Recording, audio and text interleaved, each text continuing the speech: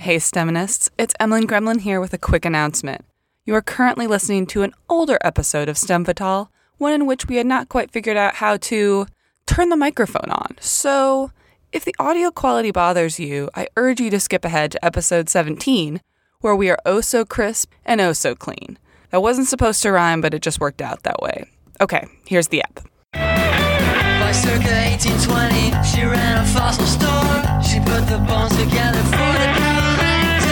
And science was the province of men of noble birth. But I take Mary Annie over those stuff white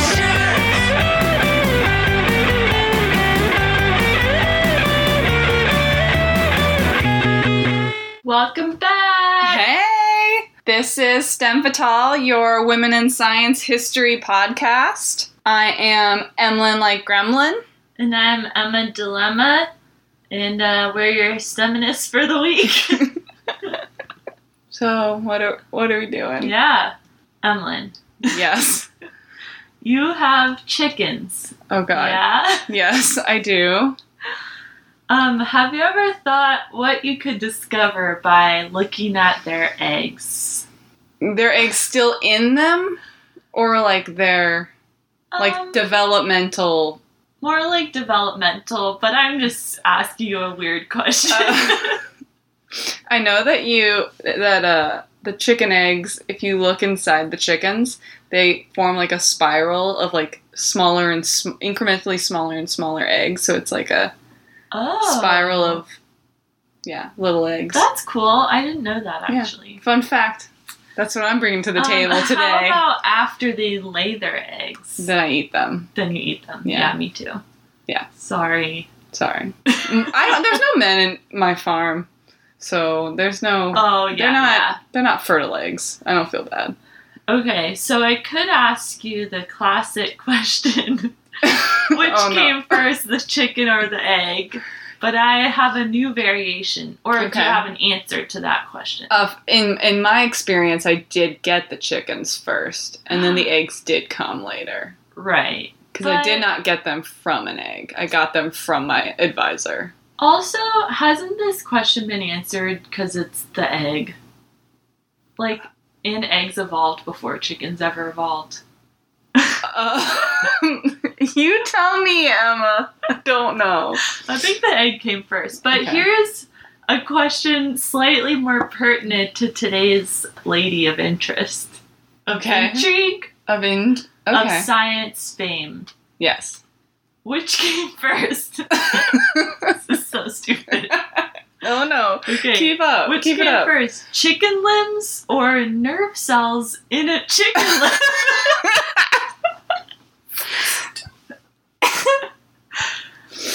So chicken wing or like the nerves. The nervous system throughout a chicken wing. I'm gonna say the nervous system. That's incorrect. Oh, okay. I didn't actually think there was an answer to that question. Well, it's also kind of not totally a good question. We'll see. Okay, we'll see. Okay. Well, okay, so something that you could discover by looking at embryonic chickens is something called the nerve growth factor. Okay. Which I'll talk about, don't worry. Okay. And I was very worried. And it was discovered by Italian neurologist Rita Levi Montalcini. Is that who we're talking about today? And that's who we're talking about today. Cool. Yes. Okay. An Italian. Yeah, she's super Italian.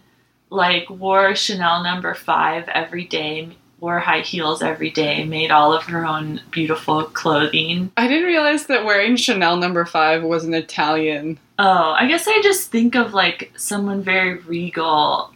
Okay. I don't know. Whatever. She was just fabulous. Okay, she was fabulous. Yeah. Sure. Okay. Yeah, let's do it. All right, so Rita Levi Montalcini was born on April 22nd, 1909 in Turin, Italy. Have you ever been there? No, I've heard of it, but I've not been there. Yeah. North? South? I think it's in the north. Okay. Yeah. Still no. Okay. I haven't been to Italy, so I wouldn't know, but yeah, where it is. Yeah. But I'm pretty sure, given parts of the story later, that it is in the north. Okay. And she was born to a Sephardic Jewish family, Okay. which means that her family, like, descended from Spanish people, Gotcha. basically, as opposed to Ashkenazi Jewish people, which are, like, German and Austrian, maybe. So she and her twin sister Paola were the youngest of 4 children. Her parents were Adele Montalcini, a painter, and Adamo Levi, an electrical engineer and mathematician. Nice. Okay. In her teenage years, she considered becoming a writer, but after seeing a close family friend die of stomach cancer, awkward, sorry, she decided to attend the University of Turin Medical School. And her father was against this because Was she that the was a painter woman. or was that the mathematician? The mathematician engineer. Okay. Gotcha. But also, just at the time, he was like, oh, women shouldn't go to college. Gotcha. This was like 1920s, probably? Yeah, just Well, about. Yeah. Yeah. Mid-20s, okay. And so he discouraged all of his daughters from attending any university because he feared it would disrupt their potential lives as wives and mothers. Yes. And guess what? It did. But she lived a very long, happy life, so who cares? But yeah, so she remained steadfast in her want to go to med school, and he finally ended up supporting her. Later on in life, she said, "It was a very patriarchal society, and I simply resented from early childhood that women were reared in such a way that everything was decided by a man." Yeah. And she kind of just lived her whole life like that, That's which awesome. is pretty dope. Yeah. Yeah, she's cool. Okay. What's her first name again? I already Rita. forgot. Rita. Yeah. Okay. R-I-T-A. It's now in my brain. Yeah. We're good. So while at the university, she met neurohistologist Giuseppe Levi. Okay. Not related to her, but same. So her last name is a hyphen, Levi Montalcini. Uh-huh. And this is Giuseppe Levi, different Levi. Gotcha. Okay. Good. Excellent. Just- I'm sure they also had that Yeah. conversation that was like, we're not related, are Yeah, I also just don't. I'll probably maybe say like Levi later, and Uh-huh. it's not her, we? Okay. and it's not her She's husband. Rita. Yeah. Yeah. Okay. Gotcha. And he sparked her interest in the developing nervous system, so how nerves develop in embryos. I assumed that this was going down a romance. They probably didn't have the No. conversation of if they were related. I was thinking Oh. incest. So, okay. Ugh. No, What? like, I was thinking if they had the same last name, they would double check with each other to make sure they were not related if they were interested in each other. Right. But they probably didn't have that conversation if it was a advisor. Yeah, advisee, no. Yeah, okay. Yeah, that Anyway. would have been entirely inappropriate. Okay, he was an outspoken anti-fascist, renowned for his alarming fits of rage. Excellent. She says, but he was also the man who introduced her to her first passion, which was the nervous system. And yeah, fascism was on the rise in Italy at that time. And Yes. Mussolini was like coming into power, basically. Il Duce. Okay. What does that mean? The leader. Oh, okay. Yeah, that was his nickname. Gotcha. Didn't realize. Okay, so I thought it was. El Duce sounds like the sweet. oh yeah, I think that would actually make sense, but The sweet everything one. But he online- doesn't seem like the he's sweet not one. sweet. Yeah. The opposite, in fact. And what I read online was Il Duce meant. Oh no, Il Dulce would be. Oh, the sweet. yes. Yeah. Okay. Okay, Sorry. we're good. We're good. It's okay. I didn't take Latin. Okay. So while working with Giuseppe, she mastered a technique that would be key to her own successes, and that was of silver staining nerve cells. So I didn't really look up how that works, but basically she could visualize nerve cells in things like a chicken embryo while it Okay. develops, and she could That's very watch cool. nerve cells grow during development. which is awesome. Yeah. Okay. With silver. Yeah, with silver. Like, maybe injecting it into... Yeah, that's where I just was like, this is too technical. Yeah. Yeah. Okay. So she graduated summa cum laude, and at the same time, during her undergrad there, became familiar with 2 fellow students in the lab. Renato Del Becco, who went on to discover oncoviruses and get a Nobel Prize for that, which are viruses that can cause cancer. Gotcha. And Salvador Luria, who studied bacteriophages and discovered that he, like, disproved Lamarckian theory. Okay. Yeah. Like, showing that genes don't evolve in response to natural selection. They're already there. Yeah. Like Darwin said. Okay. But basically, she met 2 people that later went on to win Nobel Prizes. Gotcha. And I think she worked with them somewhat here. Like, stayed in touch with them throughout her whole life.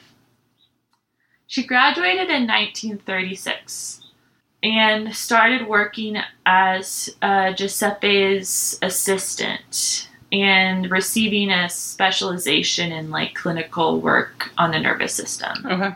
However, her academic career in Italy was cut short by Benito Mussolini's 1938 Manifesto of Race, which basically introduced laws that did not allow Jewish people to attend academic and professional careers. Okay, yes. Yeah. So this was kind of the start of Italy becoming allied with, not part of the Allies. Yeah. Becoming part of the Axis powers. Yeah. So Mussolini basically declared this manifesto in order to become closer to Germany and to get on Hitler's side right before the war started. Okay. Or right as the war was starting, I guess. Yeah. It was closely modeled on the Nazi Nuremberg laws. So... Great choice. So, yeah, this is all really interesting, her life during the war. Yeah. So, because she could no longer work at the university, I don't think her advisor could work at the university either. Giuseppe? Yeah. She went to live in Turin with her family in the Italian countryside. And I think at that point in Italy, there wasn't a lot of crackdown on, like, Jewish people and, like, finding them or anything. They just couldn't, like, do certain... Yeah, exactly. They were prohibited from doing certain things, but they weren't being fat. Yep. Yeah. So, and... Still not great. No. In her countryside... So, it's weird, though, because this sounds... What I'm about to tell you sounds, like, kind of nice. But there's a backdrop of... Yeah, of just, like, absolute horror and, like, monsters trying to ruin the world. Yeah. Okay. During this time, she conducted experiments from a home lab in the Italian countryside. So, studying the growth of nerve fibers in chicken embryos, which were the basis of her entire career. Did she have a little chicken farm? Not quite. I'll get there, though. Okay. It's cute. Yeah. Well, some part of it is cute. Yeah. Well, yeah, a lot of it seems not great. I'm going to sidebar for, like, half a minute just to talk about development in embryos. So when an egg is fertilized, it becomes an embryo. Yes. And it begins to divide. Yes. Like, cells begin to divide. And as an embryo gets older, some cells become more and more specialized. Like, at the earliest stages, they're capable of becoming any cell in the body. Like, they could become an eye cell or a muscle cell or a blood cell. As the embryo gets older, they become these cells, like, specialized into those. And she was interested in what causes some embryonic stem cells to turn into nerve cells. Okay. Yeah, it's like she wanted to know, like, what was causing cells to become nerve cells. What were the, like, triggers and... Yeah, like, what were the triggers involved. And chick embryos were great for studying development because you can cut a small window in an eggshell and, like, actually watch them develop. Have you seen the YouTube video of them, like, cracking it and putting it in, like, a saran So it's all clear Yeah. instead of an eggshell, and then watching the whole. Yeah, and you can Development. do experiments where you put like coffee on an embryo and you can watch its heart start to beat faster, or put alcohol and watch its heart beat slower. Oh. Like I've taught labs where we have Really? the students do that. Oh, It's man. really cool. Yeah. So yeah, she could like watch their development, and their developmental stages were very clear because they're pretty big, so you could visualize them easily. If I was allowed to have a rooster, I could do these too. Well, not as well, but Yeah. I could put coffee. Yeah. Okay, so she was inspired by work of another nerve system researcher at Washington University in St. Louis. Woo! Yeah, St. Louis. Wait, what's Nelly? St. Louis. I know. What does he have like a? What's his catchphrase? Does he have a catchphrase? I'm sure he does. Wait a minute now. Uh-oh. That's what he does. He Oh, goes yeah. like, uh-oh. Okay. Wow. She was inspired by another researcher there, Victor Hamburger. God, I love Best Nelly. name ever. Oh, I love Nelly too. Yeah, when I worked at a bakery, in St. Louis, we would start the morning out at 6 a.m. because we had to get there early, and we would blast Nelly until we had customers. It was great. Oh, he's a gem. Yeah. Anyways, science. Yeah. Victor Hamburger didn't know how to do her method of staining with the silver. Mm-hmm. So he could kind of watch nerve development, but not as well as she could.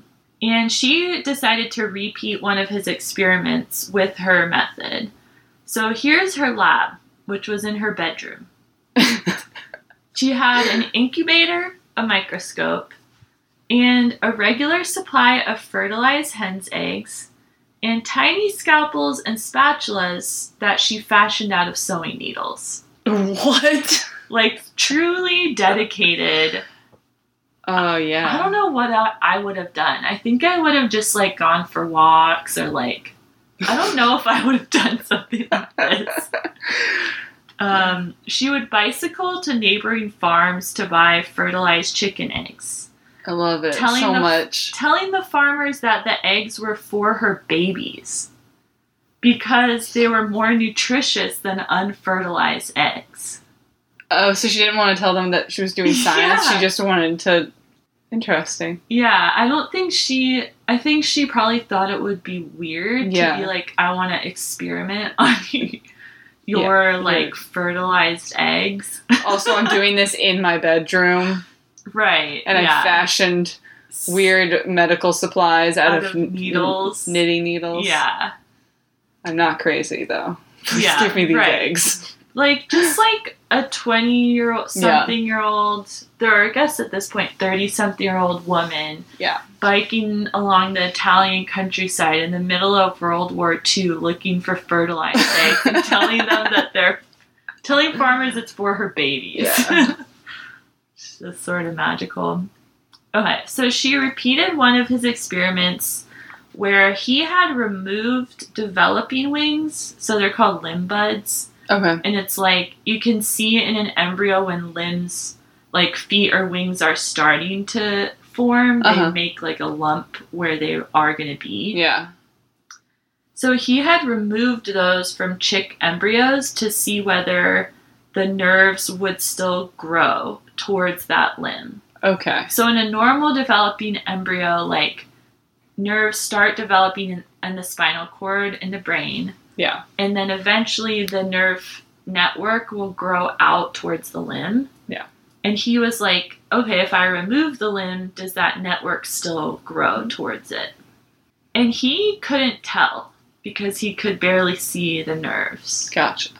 However, she could see them. And she saw that even if the limb wasn't there, they did start to proliferate towards the limb. Okay. But then died before reaching where it would be. Interesting. So I don't know what I would think about that, Yeah. but she hypothesized that the limb produced a signal called a growth factor that stimulated the nerve cells to grow. Okay. Like, it produced some molecule that was sent to other nerve cells to tell them to grow Keep going. towards this region, kind of. And I will say that she was right, but it took like 30 more years for anyone to believe her. Yeah, as it goes. Yeah. Okay, in 1943, Mussolini was ousted. Italy's King Victor Emmanuel III announced that Italy was leaving the Axis powers and joining the Allied powers. And so Germany invaded northern Italy, where she was. So at that time, Rita and her family fled to hide with friends in southern Italy, in Florence. Okay. Because Germany, the Italy's king, like, kind of secretly was like, we gotta get rid of Mussolini. I don't want to expand Italy to Ethiopia and all these places they were trying to conquer under Mussolini's kind of weird reign. Mm-hmm. So he was like secretly talking to the US and other allied powers, got rid of Mussolini, who was allied with Germany. Mm-hmm. And then Germany was like, okay, if you're going to do that, we're going to invade you, which we have been sort of avoiding, and like other people were avoiding Italy. Anyway. Yeah. Germany invades northern Italy. Her family moves to Florence. Okay. And they're staying with friends there, hiding with friends, basically. And yeah, it's probably very dangerous for them, because before it didn't seem like Italy was actively trying to find people who were Jewish. But yeah, it was bad. But very soon after, like the next year in 1944, the Allied powers pushed the German invaders out of Florence, which is where they were. Okay. And she was hired, but the war was still going, but Germany was, starting to lose on multiple fronts, kind of. And Rita was hired as a medical doctor and assigned to a camp of war refugees who were brought to Florence by the hundreds from the north where the war was still raging. Mm-hmm. So just like such a weird, intense time where she discovered nerve growth factor, which would go on to like become a major finding in all of biology. Yeah. And it's just like, I can't imagine focusing like that given what was going on there. And then she's pretty much front lines with sending people to her.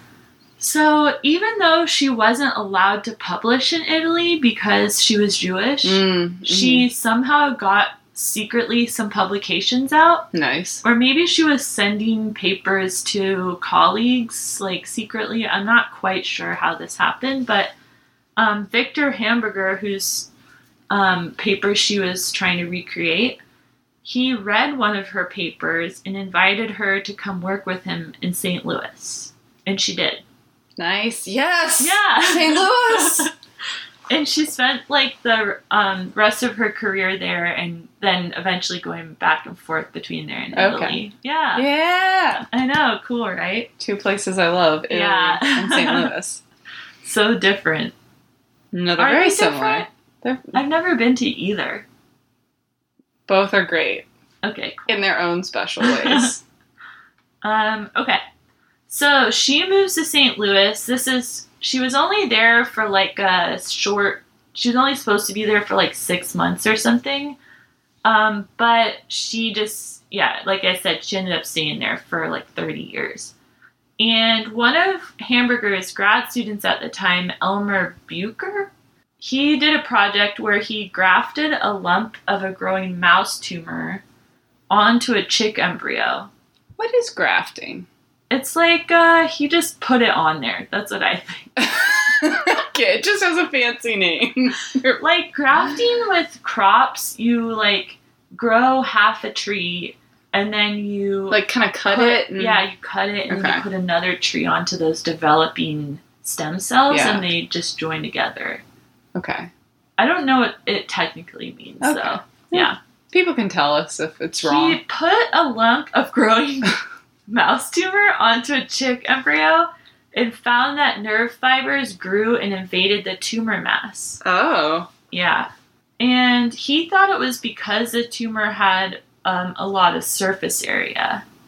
However, Rita was convinced it was not a surface area thing, but that the transplanted tumor tissue was releasing that same factor she had hypothesized before, that, Yeah, that would stimulate the growth of nerve fibers. That makes sense. But, like, she didn't, had no evidence that was actually a thing. She had no evidence there was any molecule, like, being sent from one cell to another cell. Yeah. She was just like, these cells are communicating through this factor that was kind of, like, theoretical at that point.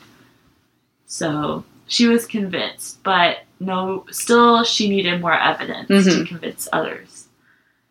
So here's what she did. She put 2 live tumor-riddled white mice into her handbag and boarded a plane to Rio de Janeiro. What?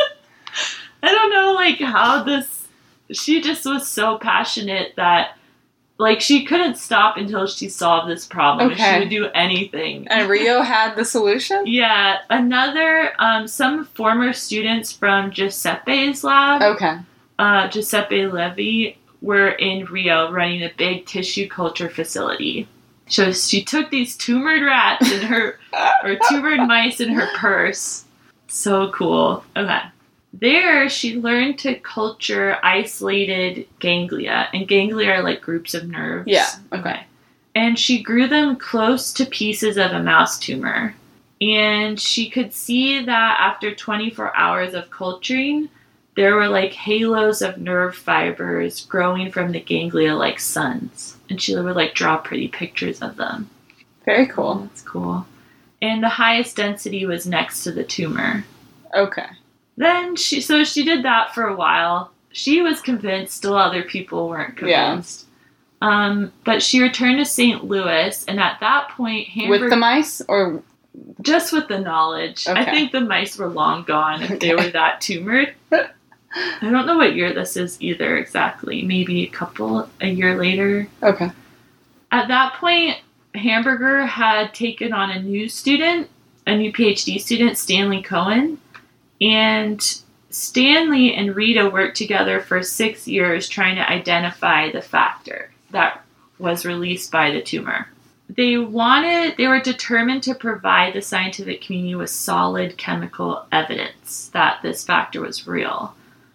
But skepticism only increased when Stanley and Rita proposed that snake venom and salivary glands also promoted profuse nerve growth.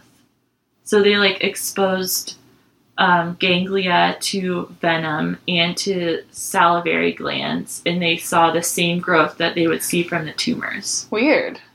And venom is actually homologous to salivary glands, like venom glands in snakes. Okay. Yeah, But basically, they just were all of these tissues produce this factor that cause nerves to grow. But there still wasn't really, a chemical they could pinpoint. Okay. Because they were kind of diverse, like a tumor versus a venom gland. I don't know. Yeah. Yeah. It's hard to pinpoint what is in common between those. Yeah. They thought that the venom would actually destroy nerves because venom, kind of is bad for DNA or something. I don't know. Or, yeah. Well, some venom is like a neurotoxin. Yeah, right. Yeah. They'll block nerves from firing. Yeah. So, for many scientists, it required too great a leap of the imagination to believe in this factor, which was supposed to diffuse from one tissue and then affect specific processes in another. And a protein chemist, Ralph Bradshaw, that ended up working with them, says, you have to remember that such a mode of biological action was not accepted in those days. Rita was saying it was in tumors, venom, as well as many normal tissues, and people just didn't believe it was serious biology. Yeah. And then, however, a few more people started to believe them when Stanley discovered a different factor called the epidermal growth factor, another factor that they saw causing growth in the epidermis, which is skin, sort of. And then they both developed in 1959 an anti-serum that abolished growth that they would normally see. So if they applied it to the plates, the nerve tissue wouldn't grow. So they were able to make an anti-serum without quite knowing what the growth factor was? Yeah, or what the protein chemistry was, really. That's crazy. Yeah, so it's still... More and more people were beginning to believe them. Yeah, they were getting little bits of the hard evidence that you would need. I'm not sure, what people thought was going on, if their hypotheses were wrong. I don't know what people thought it would be besides that. Yeah. Because that's all I really read, was that it is that. Yeah. But, I don't know, people were just skeptical, I guess. But, in 1962, she was pretty famous. People respected her in Italy as a scientist, and she became, by this point, she was a full professor at WashU. Okay. And in 1962, she became the director of an institute of cell biology in Italy and started splitting her time half and half. Gotcha. She wanted to go back to Rome. Yeah, who doesn't? Yeah. And then the last remaining pockets of skepticism in the scientific community dissolved when Ralph Bradshaw, the protein chemist, together with Ruth Angeletti, which was Rita's only PhD student ever. Oh, okay. Yeah. They determined the structure of the protein in 1971. Gotcha. Finally. Nice. Which was 30 years after she discovered it. Science takes so long. I know. And she was working hard, this whole time. Well, I'm sure the technology to be even able to just wasn't there. And Rita didn't put her name on the paper. Why? I don't know. I think she was just being nice. Oh. You guys did this. It's yours. Though, there are things later where she, didn't credit other people for things. Okay. It's kind of funny.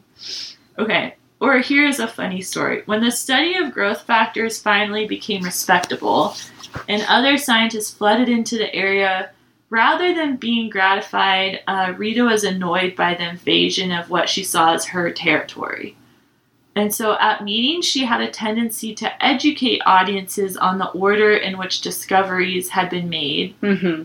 And Lloyd Green, a scientist in her field, says after one of his own talks, hers was the first hand raised.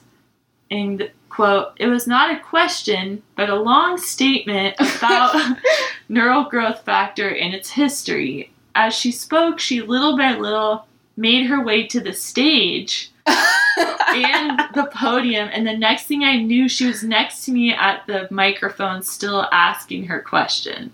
I know some professors almost like that. Yeah, right? And he was like, there wasn't anything I could do except just, let her finish. Yeah. I love when people... the moxie, the courage. Oh, yeah. That's awesome. I love when people say they have a question and then it's just because they want to tell you something. Yeah. That's not a question. Or, your talk is on, butterflies, and then someone raises a question, and they're like, oh, well, this same thing occurs in bacteria, and then go on and on about bacteria or something. Yeah. Yeah, I don't know.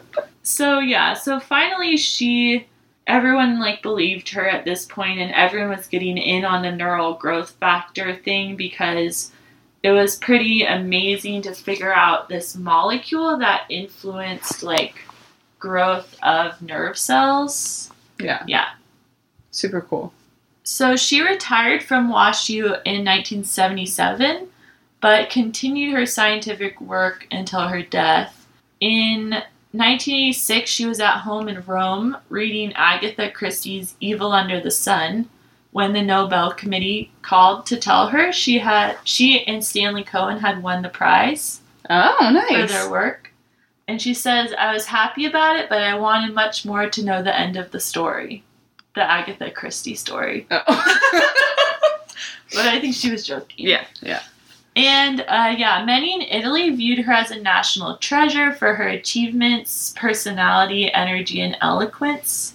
She took it on herself to work at all levels to improve the state of Italian science. A socialist by a lifelong conviction, She became good friends with Romano Prodi, who had been prime minister in 2 left-center governments. Okay. And she was made senator for life in 2001. What does that mean? Italy can have senators for life, 5 at a time. So it's kind of like our Supreme Court. Yeah. But... Oh, yeah. I didn't even think about that. It is like that. Okay. Yeah. But just appointed.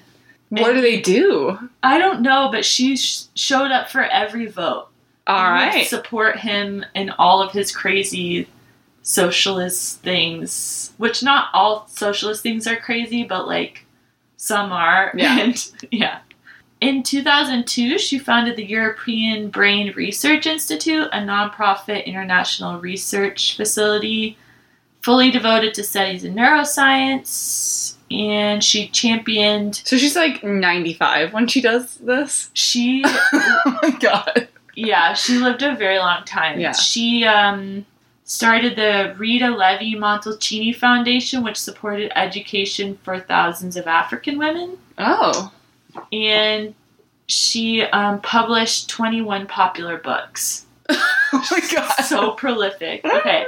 On her 100th birthday, she said, "I'm not afraid of death. I am privileged to have been able to work for so long. If I die tomorrow or in a year, it is the same. It is the message you leave behind you that counts, and the young scientists who carry on your work." That's so great. Yeah. And she died at home in Rome December 2012 at the age of 103. Oh my god. Yeah. Full life. Okay, and then this is just sort of... I didn't talk a ton about the neural growth factor just because, like, I don't know that much about it. Yeah. But this is what she says were the consequences of her discovery for developmental biology. Okay. She said that it demonstrated that protein factors, which are released by all cells in an organism, play an essential role in the development of every system. Okay. And it found unhoped-for possibilities of clinical application to a ton of different conditions, like mostly for neurodegenerative diseases. Yeah, that makes sense. Yeah. That's very cool. Like Alzheimer's, even disorders like HIV and autoimmune disorders. Knowing about neural growth factor has helped immensely in those. And she received many awards throughout her lifetime. That's basically it. I love it. Yeah. So cool. I know. She's Go Rita. awesome. I can't believe she lived so long. Yeah, I want to live that long. Yeah. If you're, like, in good shape. Yeah. It seemed like she was. She wore, like, high heels till the day she died. Yes. Like, always made up in very, like, elegant looking. Yeah. It's like my great aunt Esther. She's 104. And does she still get up at, like, 5 a.m. and put on lipstick? I don't think she does that. No. But her calendar is always booked. Wow. Oh yeah. my God. You have to, like, get penciled in to Whoa, see her. She's a that's very so popular cool. lady. That's awesome. Yeah. That's awesome. Nice. Yeah. Yay. Should we take a break? Yeah. Yeah. Work, work, work, work, work. All right. This is our next section, the Women Who Work. Women in Science making history today. Badass ladies. Yeah. And I've got 2. Wait, speaking of women who work, did you see Rihanna's Met Gala outfit? No. She was wearing like a hat like the Pope wears. I saw Jared Leto. Oh yeah. And he like dressed up as Jesus, but like yeah. Jesus, I'm mad at you. This is like whatever that would mean. Like Jesus, but like with a weird. Yeah, I saw that too. Yeah. It was disturbing. Yeah. No, Rihanna looked awesome. Okay, with a Pope hat? Yeah, and Nice. like a huge cape that was all beaded by hand, I think. Man. It was beautiful. But also, like, I don't think I could pull that off. No, you have to be a certain level to dress up as the Pope Yeah. and do it. And have, like, Fabulously. a lot of boob and stuff. Yeah. It was awesome. Yeah. Anyway. I love it. Yeah. Okay, so I've got 2 this week. 1, I'm going to attempt to explain real quickly, but I don't know how well it's going to go. All right. And the second one is right up your alley. Yes. So whatever bad happens with the first part will make up in the second part. Sweet. Okay. Dr. Robin Araujo, I think that's how you pronounce it, who's a researcher at the Queensland University of Technology. She's a researcher in applied and computational mathematics. Had a paper out this week in Nature Communications. And this paper helps us give a new level of understanding of cellular communication and cognition. And I mean cells, not like telephones. Growth factor. Yes. Yeah. Yeah. Cool. Yeah. Cells. Wow, it's relevant. Our cells exhibit something called perfect adaptation. Wow. Which, in other words, it's an extremely complex network of proteins that are able to reset themselves after being exposed to a new stimulus. Huh. So the metaphor that she gave was, so our sense of smell also exhibits perfect adaptation. Okay. So if you go into a room, a really, really stinky room, yes. As soon as you get in there, locker room. a men's locker room, a men's bathroom, yes. a place there are men. Right. No, there's other things. It's all at once. There's a very strong sense of smell that you have. But if you stay in that room for long enough, you kind of acclimate to it, and then you don't smell. Right, that's true. So, like with skunks, like you smell it, but if you're there for a long time, or okay. So the idea is that you respond strong to the stimulus, and then you kind of reach some type of level where you're not responding anymore, and that allows you to respond to other new stimuli. Because if you were only smelling like stinky man sweat, right. if a skunk came in, you wouldn't be able to smell it because you'd be... I don't want to smell any of it. But yeah, I know what you mean. So this is kind of what our cells do. They become desensitized after a certain point to a stimulus. Right. And that allows us to kind of reach equilibrium and then respond to new stimuli. That's so cool. And so Robin Araujo studied all of the possible ways that a network can be constructed to perform this kind of perfected adaptation, and found that a network has to satisfy some extremely rigid mathematical principles. I'm not going to get into those, but let's just say there's a few of them, and they're very strict in order to have this perfect adaptation. This mathematical work has implications for understanding how our cells work, how drug addiction happens, and about cancer drug resistance. Right. All of those things that you get desensitized to stimuli. That's so cool. Yeah. So math teaching us about drugs and cancer drug resistance. So yeah, that's like whenever you go away from your house for a while and then come back to it and you're like, does it always smell like this? Yeah, and it does, probably. But I never realized that, like, I guess I had no idea that was, like, our cells becoming desensitized to something. Well, so the smell thing is, like, another example like of perfect adaptation. Okay. And then our cells do a similar thing with inputs. Yeah. That aren't smells. I understand. So that's the first one. And the paper is called The Topological Requirements for Robust Perfect Adaptation in Networks of Any Size. That's actually pretty understandable on some level. You know, like some papers are like the BCR234 receptor and the GR, and you're just like, come on. I don't know what any of those are. Okay. Nice. That's awesome. Yeah. So I thought that was very interesting, and seems like it has really strong implications for a lot of things. Yeah. And the second one is Chevy Weiner, who I think has gotten her master's, but this work was part of her master's.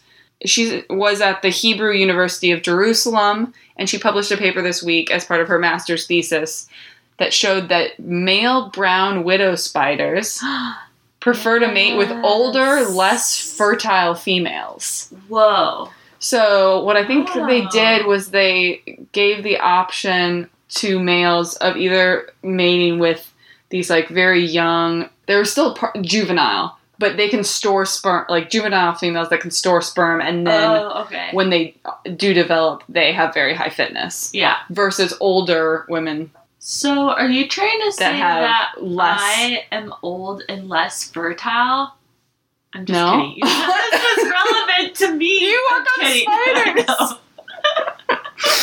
It's a joke. I know you said it because I work on spiders. Yeah. No, I'm trying to. You're old, Emma. Oh, God. The researchers thought that these male spiders would mate with the younger females. Yeah. And not just because they're more fertile than the older females, but also because the older females cannibalize the males 50% more. So it seems like the males are picking a very bad strategy of mating with less fertile, more cannibalistic ladies. What's that about? And they don't know, but one of the things they hypothesized is that potentially the older females may be manipulating the males with some type of strong sexual signal that might, have evolved to be true to show quality of the female, but they might be somehow manipulating it so that the males think that they're getting a really fertile, gonna eat my head off female and then mating with. That's amazing. Yeah. It's also possible that those older females are more aggressive and might guard their egg sacs more effectively than younger females. So I think that black widows guard their egg sacs. These are brown widows. Oh, shoot, that's right. But I don't know. I don't know how different they are. Similar, yeah. But I'm not sure. Yeah. It might not be. Wow, that's really weird. Yeah. So it seems like they're making a very bad decision, but more work to be done. And that was a paper that was published in Animal Behavior this week. Nice. Yeah. So those are my women who work shout-outs. Yeah, nice. Ow! Okay. Okay, yes. Yeah. Okay, our guys. werewolf shouting. This is our last in-pod trivia. Yeah. We're going to move it to a Twitter forum type question. Yeah, yes, we'll ask you guys trivia that will be answered in our podcast when you listen to it. Yes. And we'll shout out to people who got it right early. Yeah. We'll say, nice job. Nice job. Or Brown Widow 52. Yeah, so then I'm not even going to ask you a new question. I'm just going to wrap up last week. Last week we talked, and the week before we talked about the Royal Society. I can't hear about the Royal Society anymore. Neither can I. I'm over it. Okay, part 2 of this long saga, I guess, at this point. No, I love it. In what year did a woman first receive a fellowship for the Royal Society? And for what? Because we learned previously that in 1905 or 1902, the first one was nominated and they wouldn't give it to her because she was married. Yes. So... Got a question that I got to ask and our answer. I could have just done that for too long. Okay. So, in 1945, yes, the society sent out a notice that they were finally accepting women. Everybody, we're doing this now. And that year, 2 women were awarded fellowships. Kathleen Lonsdale for her work in crystallography. Nice. And benzene. Like she's looked at benzene rings or something. And Marjorie Stevenson for her work in microbiology and biochemistry. Nice. So congratulations, ladies! Yeah! Finally! And that ends our Royal Society saga. Yeah, I'm sure they'll come up again. But... No, they are now banned. We cannot talk about the Royal Society. Do you know when the Royal Society was founded, Evelyn? The society who must not be named is what it shall be from now on. Okay. Yeah, so that's the end of our trivia. Yeah. Okay, we have a new Twitter account. Oh yeah, we have a Twitter account. It is STEM Fatale Pod.